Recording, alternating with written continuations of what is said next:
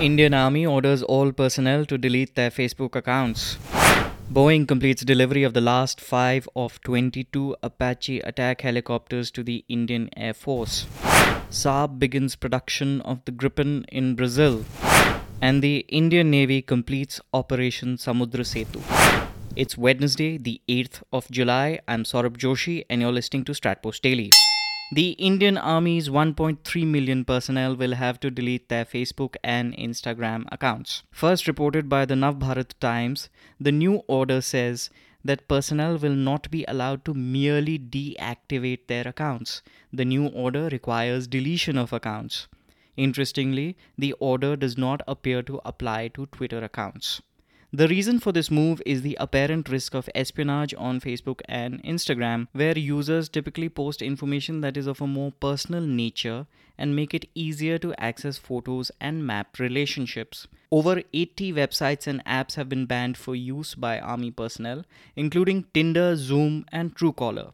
The Army has allowed restricted use of some apps like the Facebook-owned messaging app WhatsApp, Signal, Telegram, YouTube, LinkedIn, Twitter, and Quora, with the order allowing personnel to have a passive presence on YouTube, Twitter, and Quora.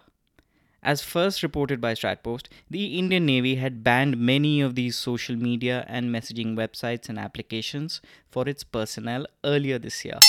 The last 5 AH-64E Apache Guardian helicopters of the Indian Air Force have been delivered to Hindon Air Force Station close to Delhi on Sunday. According to a Jane's report, the Boeing technicians accompanying the dismantled aircraft on board an Antonov AN-124 were exempted from the COVID-19 quarantine restrictions to allow them to complete assembly quickly. 17 aircraft had been delivered in 2019.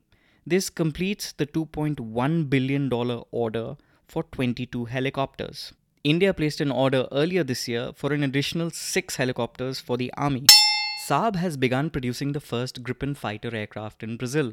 Sweden's Saab has begun manufacturing the Gripen E at its Saab Aeronautica Montagens factory at São Bernardo do Campo in Brazil as part of a $4.8 billion Brazilian order for 36 aircraft. The Brazilian factory is building parts like the tail cone and the front fuselage, which will be forwarded to an Embraer final assembly line at Sao Paulo in Brazil and Saab's final assembly line at Linköping in Sweden. Saab also plans to build the aerodynamic brakes, rear fuselage, wing box, and front fuselage for the two-seater version at the Brazilian factory, according to a statement. The first Brazilian Gripen E model was completed in Sweden in September 2019. Deliveries are expected to begin next year and will be completed by 2024. Saab is also pitching a Gripen assembly line to India as part of its bid in an upcoming Indian Air Force contest for 114 fighter aircraft. The Indian Navy has completed Operation Samudra Setu, its exercise to evacuate Indian nationals from littoral countries in the Arabian Sea who were unable to return to India because of travel restrictions. The Navy has repatriated 3,992 Indians from the Maldives, Sri Lanka, and Iran, with the INS Jalashwa, INS Magar, INS Shardul, and INS Airavat making a total of 8 separate trips to Malé, Colombo, and Bandar Abbas.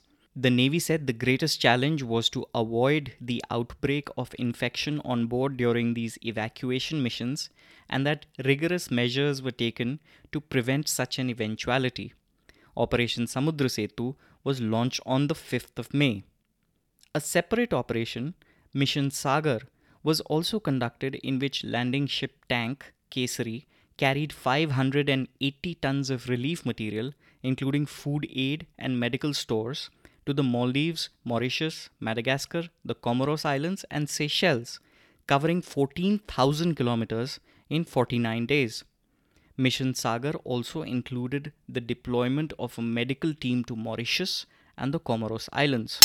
And that's the end of this edition. If you like this podcast, do subscribe to it on Apple or Google Podcasts. And don't forget to follow Stratpost on Twitter, Facebook, YouTube, and LinkedIn, wherever you find convenient. I'll be back with Stratpost Daily tomorrow.